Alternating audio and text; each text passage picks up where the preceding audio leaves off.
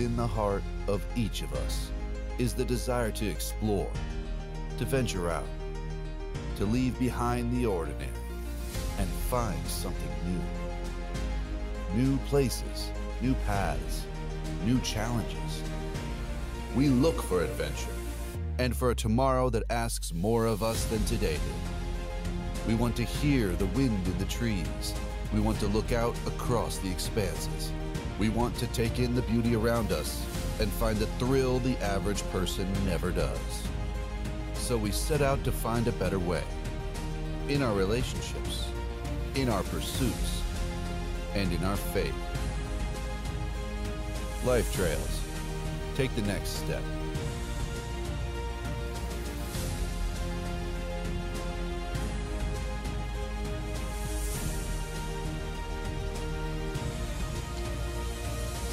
Some of you may be familiar with something that they call dog shaming. And this is where they take a picture of a dog after he has committed some grievous act, and they hang a poster or a little placard or a shame card, I would call it, around his neck. And these come from dogshaming.com. So there's a whole website dedicated to this. Turn this on. And this gives you an idea. So my human calls me Hugo. That's what it says on one side. My human calls me, Huxley, get down. Huxley, drop it. Huxley, I'm serious. Stop it. Huxley, be gentle. Huxley, you get the idea. How about this one? Hi, I'm Bad Olive. I jumped into Bill's truck, ate up the whole week's worth of doggy treats, my treats, taco treats, all the treats. How about this? I ate a 6-foot leash and had to have it removed by the vet. 3 weeks later, I ate a shower curtain. I like the taste of Samsung remote controls. The second one tasted better than the first one. I have now been officially kicked out of doggy daycare twice. Some of us can relate to that because of our pets. Okay, I ate the toilet paper during the pandemic. That's definitely a reason for shame. I am a bad dog. I ate the car title 2 hours before it sold. While my family was at the grocery store, I stole a half dozen of the chicken eggs, ate 4 of them, and hid 2 more in the couch for later. Probably should have eaten them all. I steal cookies from little kids in strollers and run away. I woke my owner up at 4:30 a.m. by punching him in the eye. And if that dog looks familiar, that's my dog. And that's how we started last Wednesday. Give you a little idea of that. Unfortunately, the color's not very good, but that's what Rosie did for me. So I love her dearly, some days. She's actually one of those dogs that you call a naughty dog. And in fact, we have an ornament on our Christmas tree that says Felice Naughty Dog. At Thanksgiving, she ate the apple pie, so Kelly had to make a second one. She likes apple pie, evidently, and just like one portion. Just this past week, she evidently didn't like how we had the Christmas tree decorated, so she undecorated it for us, and so we had to redecorate this. But I have experienced, or I have found this with Rosie. Shaming her doesn't really do that much good. You can say, bad Rosie, and she kind of slinks down and goes off to her crate.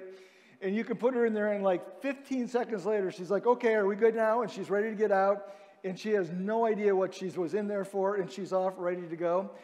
I've also discovered this, that shaming people is about as effective. Now, it sometimes can control people's behavior a little bit more, except it really doesn't have a positive effect. So we've been talking about this idea of shame. No Shame November. It's become No Shame December here. But a lot of times we resort to shame because we think it's going to do something for us. It's going to get us what we want. It's going to have a desired effect. And we really understand at the end of the day that shame is not something that works well for us. And if we're the ones who are shamed, we are especially unhappy and unpleased with the results. But shame has been a part of society for a long, long time. You can actually go back in history. I'm going to move on from that picture. We're just going to go to the first thing. We can get to that, but that picture was kind of bugging me because I'm looking at myself in the back screen there too. But if you go back through history, you could think of some of the different ways that we have tried to shame people. Remember back in the colonial times the stocks and the pillories where people would put their heads in their hands there, and they'd be out there on the public square, and everybody would walk by, and they would be shamed for that. Maybe you can go back into your own childhood. Now, if you went to school, you'd have to go all the way back into the 40s and 50s for this. But where you would they put dunce caps on kids and put them into the corner as a way to shame them. You back up a little bit more in history. Do you remember the scarlet letter? Where women would have to, they were adulterous, they would have to wear the scarlet A. I'm not sure why men never had to wear something, because they were involved in that too. But shaming has been something throughout history. In fact, we can take it all the way back to the beginning of man's story in Adam and Eve. And shame was part of that story there, and shaming was actually part of that story there, as Adam and Eve somewhat tried to do that even with each other. But if you fast forward a little bit, you get to the time of Christ, and we see that shame is a big deal in the time of Christ. And shame is thrown around there just like it is way back when Adam and Eve were in the garden. So we want to look at this, look at a story in Matthew chapter 15 this morning. I encourage you to turn there, Matthew chapter 15. And this is a story of shame.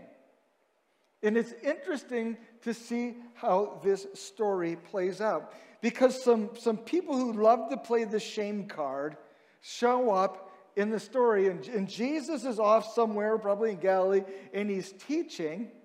And these people who are really into shame arrive on the scene. And here's what happens. Verse number 1 of chapter 15, Matthew.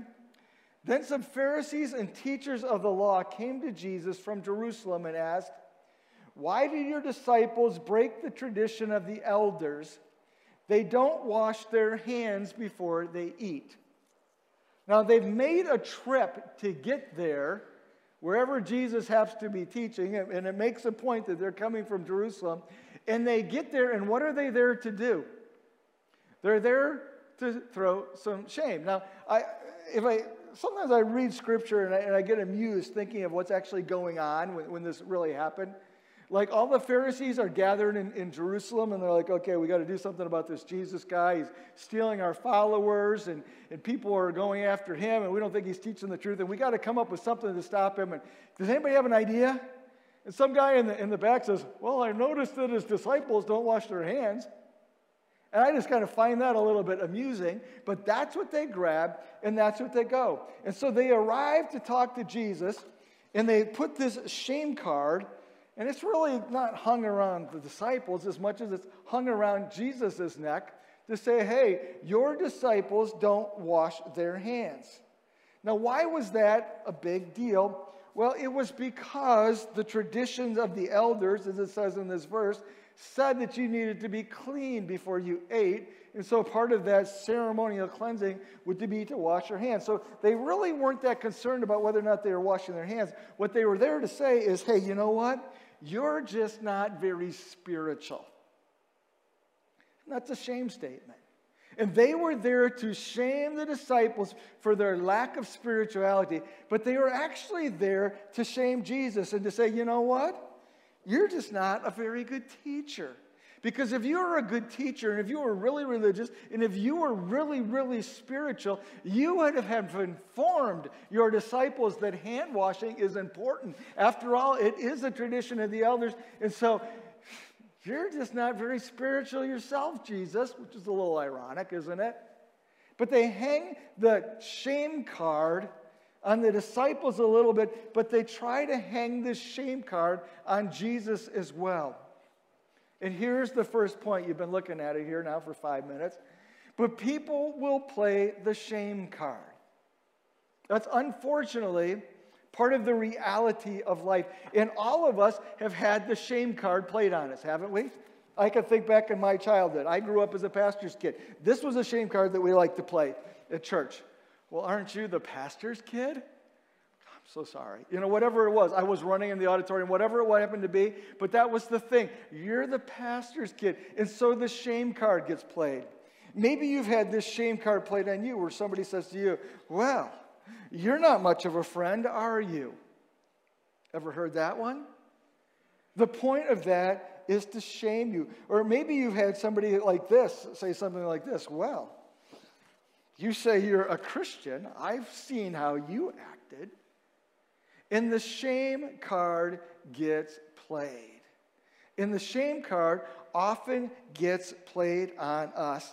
And the shame card is played by these Pharisees. But for what reason? What were they after? What were they trying to accomplish with that? Well, in the big picture, they were trying to take Jesus down. But if you really step back from that, what were some of their motives? And we can't really know for sure, but we could speculate on a few things here. And I think that these things actually transfer into our lives too, where people may play the shame card on us, or when we may happen to play the shame card. This is really what we're trying to do. Sometimes we are trying, or people are trying to validate themselves. They're trying to establish themselves. They're establishing their position. They're establishing their superiority. They might be establishing their power. And this is the case of the Pharisees. So we've got to come here, Jesus, but here's the deal. You're attracting more people than we are, and everybody's talking about you, and they're not really talking about us. And so you're up here, and we're down here now. We've got to do something to reset that, to rebalance. In fact, let's just go ahead and flip this. So we're going to come, and we're going to shame you. And there's a lot of people in our lives, in our stories, who try to validate themselves, or if they feel insecure, or if they feel threatened, we're going to go ahead and we're going to shame somebody else, because that gives us an opportunity to reset things. A second reason why people use shame is to manipulate. We use shame to manipulate it, to get you to behave and to do what we want you to do. And so we've seen this, and we talked about this, some of the things even in society that is used. Why do we put a dunce cap on a kid? Because we want him to act a certain way. Or why do we throw shame at a child sometimes?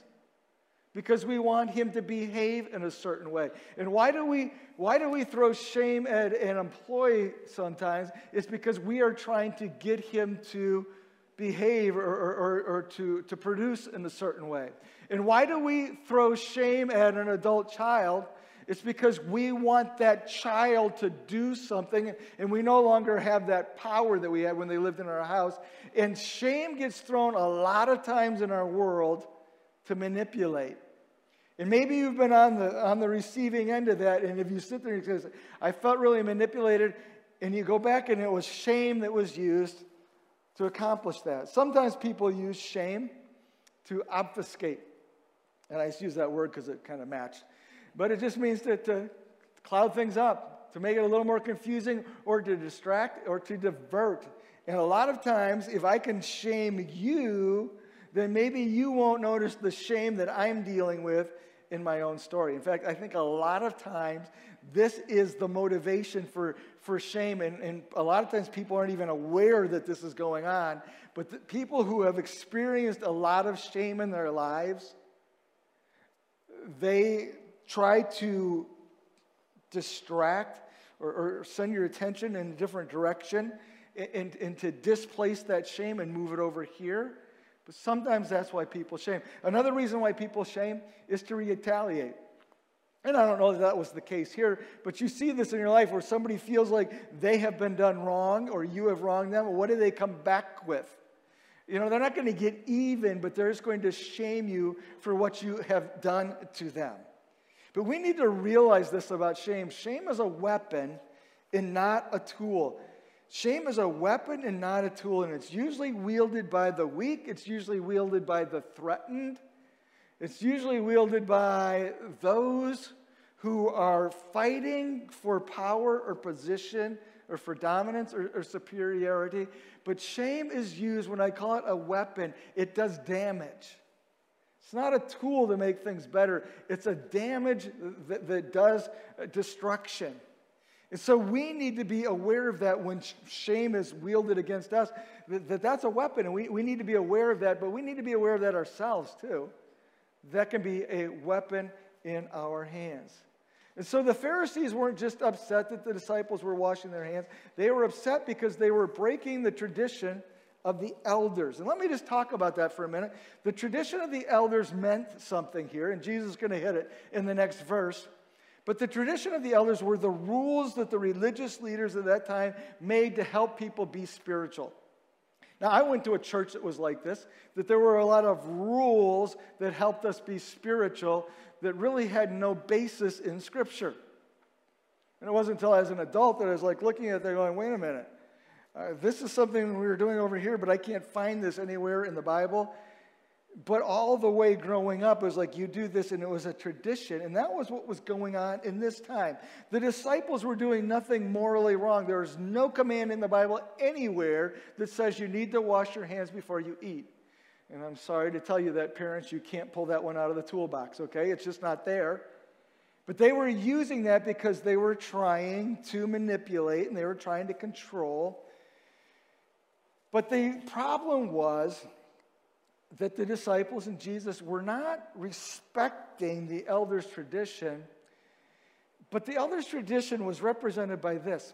See, realize that shame is usually based on violations of expectations, preferences, and opinions. And most of the time when people play the shame card, it isn't because you did something wrong. It's often because you did something that didn't meet up to their expectations. Well, there's a big difference, isn't there, between wrong and between expectations? Or they play the shame card because you didn't follow their preferences. And they're trying to manipulate you, so they are going to shame you so that you will follow their preferences. Or maybe you didn't agree with their opinions. And so, so you say things, or things are said that create shame, that push conformity to those opinions and to those thoughts. And if we'll realize that shame is usually based on these things, it helps us to disassociate a little bit and to step back and say, whoa, I'm getting shame thrown on me. Is it because I've done wrong? Or is it because I'm doing something that somebody else thought should be different? And that's all that was going on here, is the elders were trying to impose their preferences on them. I was talking to somebody the other day who was having a trouble and trying to do a little bit of counseling, and they were getting a phrase like, well, you're not much of a friend, are you? Well, it was a shame statement because expectations that were even unrealistic weren't being met. And so that card was being played because there was manipulation that was part of the process there. It's interesting to me in this story that the shame, though, surrounds something spiritual, or at least supposedly spiritual. And I say that this morning as a caution to us as the church, because I think the church can be a huge source of shame in people's life. And that doesn't come from God. That comes from the enemy. I was reminded of this, somebody in my wife's family, and this goes back a ways, but a woman, her husband had an affair, left her, ran off, divorced her, left her with 3 kids that she had to raise on her own. And so she did the best that she could, and part of that was taking them to church. Of course, the church that she went to, because she was divorced now, she was no longer allowed to teach Sunday school. And so she became a second-class citizen for something that was done to her, and that was all done in the name of righteousness. And that's shame, and that's wrong. And the harm, I don't know what the harm was that was done there, but it shouldn't have happened. I remember, I can go back into my youth, and this is a horrible story, but I can remember sitting in a Wednesday night church service as a teenager where some young gal, college age, had gotten pregnant. And wasn't married, the guy she was dating or whatever. And so she came and stood in front of the church and apologized to the church for what she had done. I still remember that. Why did she need to apologize to me? That was just shame. And that's not what she needed at that moment, I promise you. And sometimes we are not careful with our shame, and sometimes we are not careful at church with our shame, and sometimes we're like, why do people not want to go to church? Well, let's be careful that it's not a shame issue that's keeping them away. And that doesn't mean that we can't address sin. We need to address sin. In fact, we're addressing sin right here this morning. But it does mean that we need to be careful with this issue of shame. Have you ever heard things like this said at church? Well, you know what? If you cared more, well, then you would volunteer to help in the nursery. And so we use shame as a way to motivate you. Or, are you reading your Bible every day? That's a shame statement. Or, are you friends with her? And that's misspelled, so you can shame me for that too, okay? And we throw our shame around, and we need to be really, really careful about that. But you know, it's not just the church where we actually throw shame. You know, another place where we throw a lot of shame is in our family relationships. How about in our marriages? How about this? Here's a shame statement for you. You never pick up your socks. Actually, what you're saying is, you are a slob. And we throw that out there as shame. Or, here's a statement. Sophie's husband always brings her flowers. What is the statement really? You know what? You're an unthoughtful husband. Or how about this one? Whenever we talk, you always get so emotional. That's just a shame statement to say, you know what? You're weak. You can't even handle a normal situation here. And so the truth of the matter is that people play shame cards all the time. Don't be one of them. And as the disciples sat here, I don't know if they got this message or not, but the message that I think that they should have gotten is like, hey, you see how these Pharisees are acting here? That's not going to be us. Now, let me just add this before we move on. Realize that your shame story may make you more likely to engage in the same. If you have grown up in a situation or environment where shame has been a part of your story, and some of you have grown up in homes where shame is really the weapon that you use constantly. Oh, why can't you be like your sister? You're never going to amount to anything. Or you're such an embarrassment to us. And you've heard things like that. If you've grown up where manipulation and shame has been a part of that, it's more likely to be part of your repertoire too, because it's just normal to you. It's just natural to you. And so I would say that if you've grown up in that environment, step back and say, okay, am I repeating that? And am I carrying that forward here?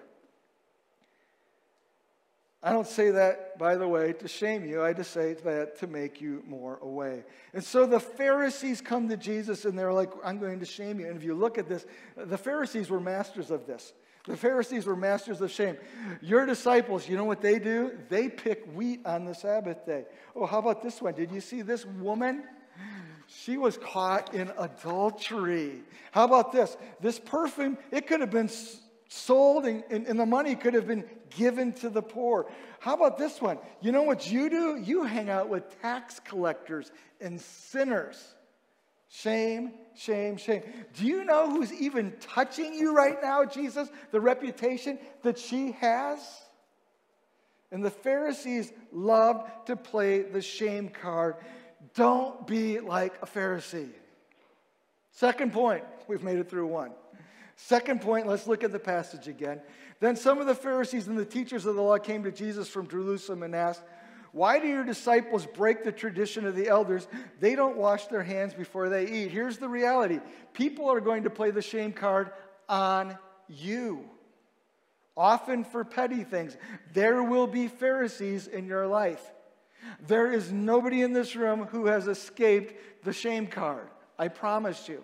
And some of you, you face it way more often than other people. And sometimes it even comes from important people to you. It might come from a parent, or it might come from a boss. It might come from a mate. It might come from somebody at church even. But I love how Jesus responds here. In verse number 3 he says, and why do you, who are throwing preferences out here, break the command of God for the sake of your tradition? Jesus is having none of their shame. He's pushing back, and actually he's going to flip the script because the Pharisees have been throwing shame out here, and Jesus says, how about we leave the shame behind for a minute? How about if we go over here and let's talk about guilt? And he goes on here, and we'll read this. He says, for God said, this is a command, honor your father and mother, and anyone who curses their father and mother is to be put to death. But you say, if anyone declares that what might have been used to help their father and mother is devoted to God, they are not to honor their father or mother with it. The point is this, or the idea is this. If you've got something that would be useful to your father and mother and they're in need, and you don't want to give it to them, all you have to do is declare it devoted to God. You can use it all you want. It can stay in your house. But it's like, sorry, Mom, sorry, Dad, I just can't give that to you because it's God's. This microwave here, I know you could use one, but hey, it's God's microwave. And that really was what was going on there. And Jesus saying, you are actually breaking a command here. And so he moves into the guilt category, not into the shame category. He goes on, he says, thus you nullify the word of God for the sake of your tradition. You put preferences ahead of commands. You hypocrites, Isaiah was right when he prophesied about you. These people honor me with their lips, but their hearts are far from me. They worship me in vain. Their teachings are merely human rules. They're all about appearances. They're all about performance. They're all about imposing their preferences on you. And they're really, really, really good at playing shame cards, because as long as I can shame you over here, I don't have to deal with my spiritual mess over here. So Jesus, in verse number 10, called the crowd to him and said, listen and understand, what goes into someone's mouth does not defile them, but what comes out of their mouth, that is what defiles them. Then the disciples came to him and asked, do you know that the Pharisees were offended when they heard this? There's a little bit of irony there, isn't it? The Pharisees that came to shame Jesus walked away in shame because of their guilt in that moment. But what I love about this is that Jesus pushed back against the shame. And there's no reason when you are dealing with shame in your story that you just have to sit there and take it. Now, that doesn't mean you need to get into an argument. That doesn't mean you need to get into the fist fight. You don't need to have a big summit or anything like that. But there are ways that you can push back against that shame. Have you ever thought about this? Have you ever noticed how much Jesus pushes back against shame in his ministry on earth? If you do the growth guide, this week it's going to look at 6 instances in the book of John that are shame-related, and every time how Jesus pushes back against the shame. But think about some of these episodes. Think about the maniac of Gadara. Jesus says, you know what, let's get in a boat, let's go over here, let's get this guy back in his right mind, and let's get him in some clothes, and let's get him home. And let's be done with the shame in this story. How about these lepers that have to walk around saying, hey, unclean, unclean? How about if we heal them? And how about if we send them back home where they could be with their families, where they can be in society, where they can actually be touched again? How about this blind man here that's wondering if it's his sin or his parents' sin, and whose sin, and why does he have to be blind, and why does he have to be? How about if we just give him back his sight? We don't have to worry about that anymore, and you know what? He doesn't have to beg anymore and be an outcast in society. Hey, Zacchaeus, I know nobody else likes to go to your house because you're despised in this community, but not by me. Let me go to your house, and we'll deal with shame issues in your story. Hey, Samaritan woman, you're here at the well. It's noon. Nobody comes to the well at noon unless they're avoiding people, unless they don't want to deal with shame. And that's probably the case, right? So how about if I come to the well at noon too, and we can talk about this, and we can do something about the shame in your life. Oh, adulterous woman there, you're standing here in front of me in your shame. Let's chase away all these shame throwers. And let's restore your dignity.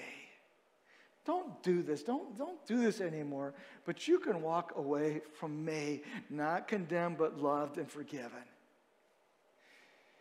In Isaiah chapter 61, verses 1 and 2, there's a prophecy here, and I want to read this. And this is Isaiah talking about Jesus that's coming. It says, the Spirit of the Sovereign Lord is on me, because the Lord has anointed me to proclaim good news to the poor. What's that about? That's about rescuing the shamed out of their poverty. He has sent me to bind up the brokenhearted, to proclaim freedom for the captives and release from the darkness for the prisoners, to proclaim the year of the Lord's favor and the day of vengeance of our God, to comfort all who mourn. And he goes on there.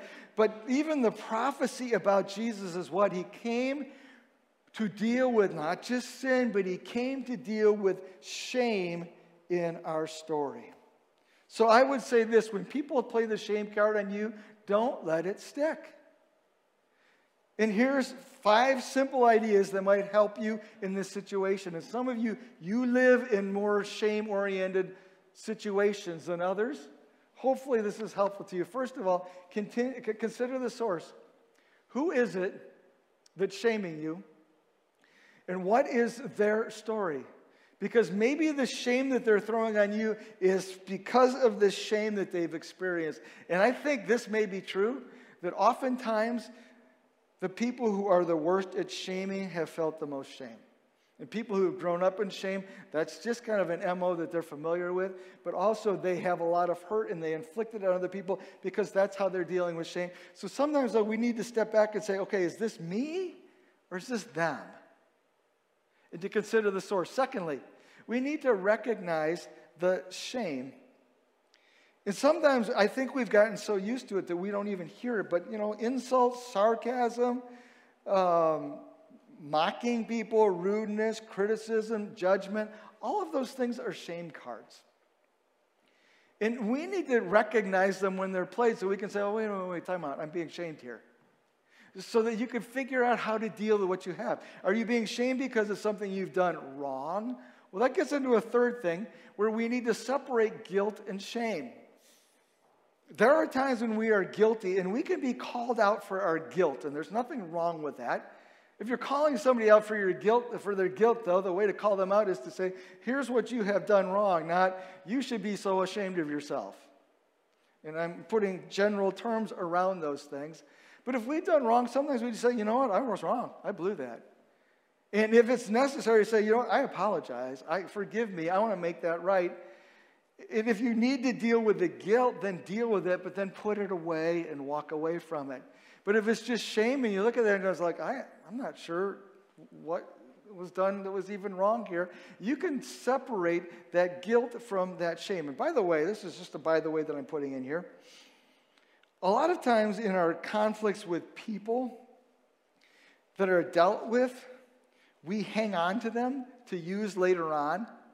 So there's an argument here, and then we have an argument similar down the road. We bring that back up. If it's been dealt with, we're no longer dealing with guilt down the road here. What are we dealing with? We're dealing with shame down the road, and we don't want to go there. We don't want to be the ones playing the shame card. Number 4 here, and I think this is really important. Don't let the narrative of somebody else become your narrative. Don't let the narrative of somebody else become your narrative. And there are people in your life who will show up and say things to you like this. You know what? You're never going to amount to anything. Or, why did they hire you in the first place? Or, you are such an embarrassment to our family. Or, and you can go on and go on and go on. But you know what happens? When we hear shame enough, we start to buy into it. In that narrative, there's the danger that it becomes our narrative, and we start saying these things to ourselves, they're right. I'm just not good enough. Or you have a bad day, you yell at your kids, and all of a sudden you're putting your own shame card on, I'm just not a very good mom. Or we say things like this, nobody could ever love me, or compared to everybody else, I'm just not very good. And you know what? I'm always saying the wrong thing. And gosh, I'm just a screw up here.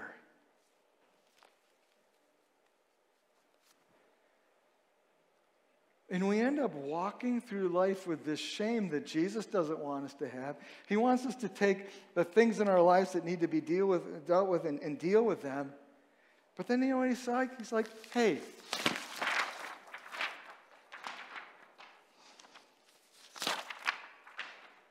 let's be done with the shame. And you know what I love? Is it's not just being done with the shame. There's a positive here, and I think this is so important. But it's this: let truth set you free.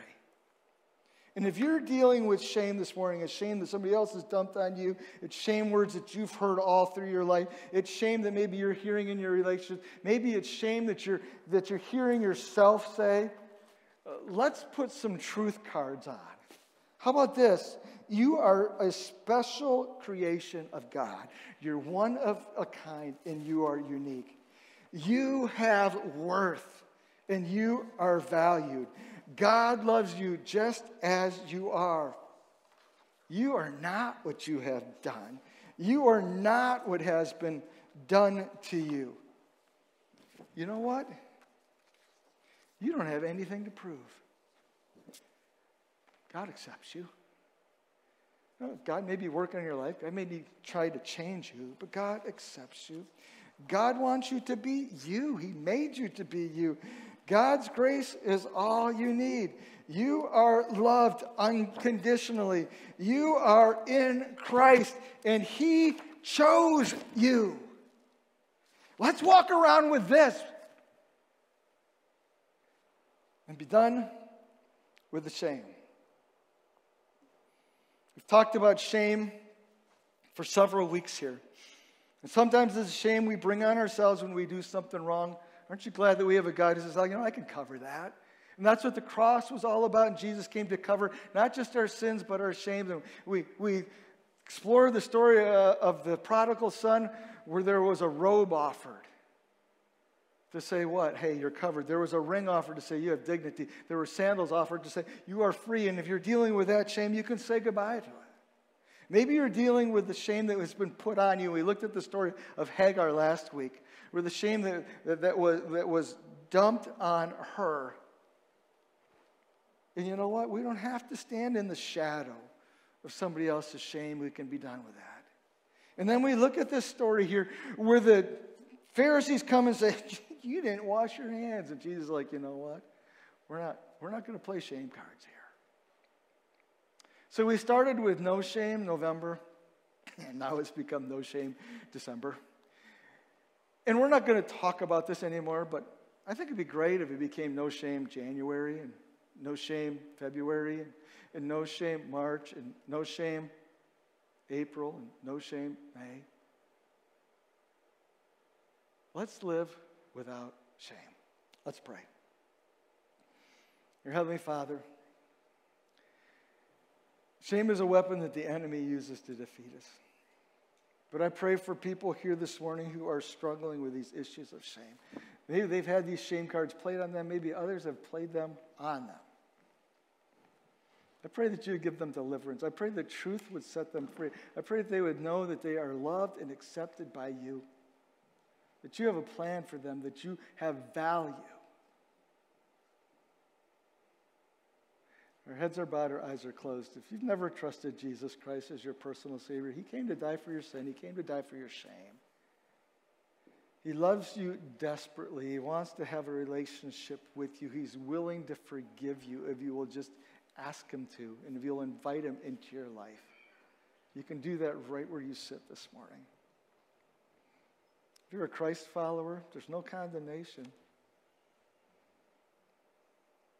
And if you're living underneath the shame that somebody's put on you, then you don't need to have a big argument and a big fight with somebody. But you in your relationship with God can say, you know what, I don't want this shame to be part of my story. Maybe it's the shame that the lies that you're telling yourself, where you need to tell yourself truth. I don't know. But where this morning, was there something in this message that was for you? Where the Holy Spirit maybe tapped on your shoulder and said, hey, grab onto that. Will you take that from here? God, we're grateful for the way that you love us, just as we are. Grateful for the fact that you do confront us in our sin, but that you point us in the right direction and you cover all of that. We praise you for that this morning. Pray in Jesus' name. Amen. If you will stand with me, we're going to finish up with a song this morning. This is Chris's finale. Oh, Holy Night.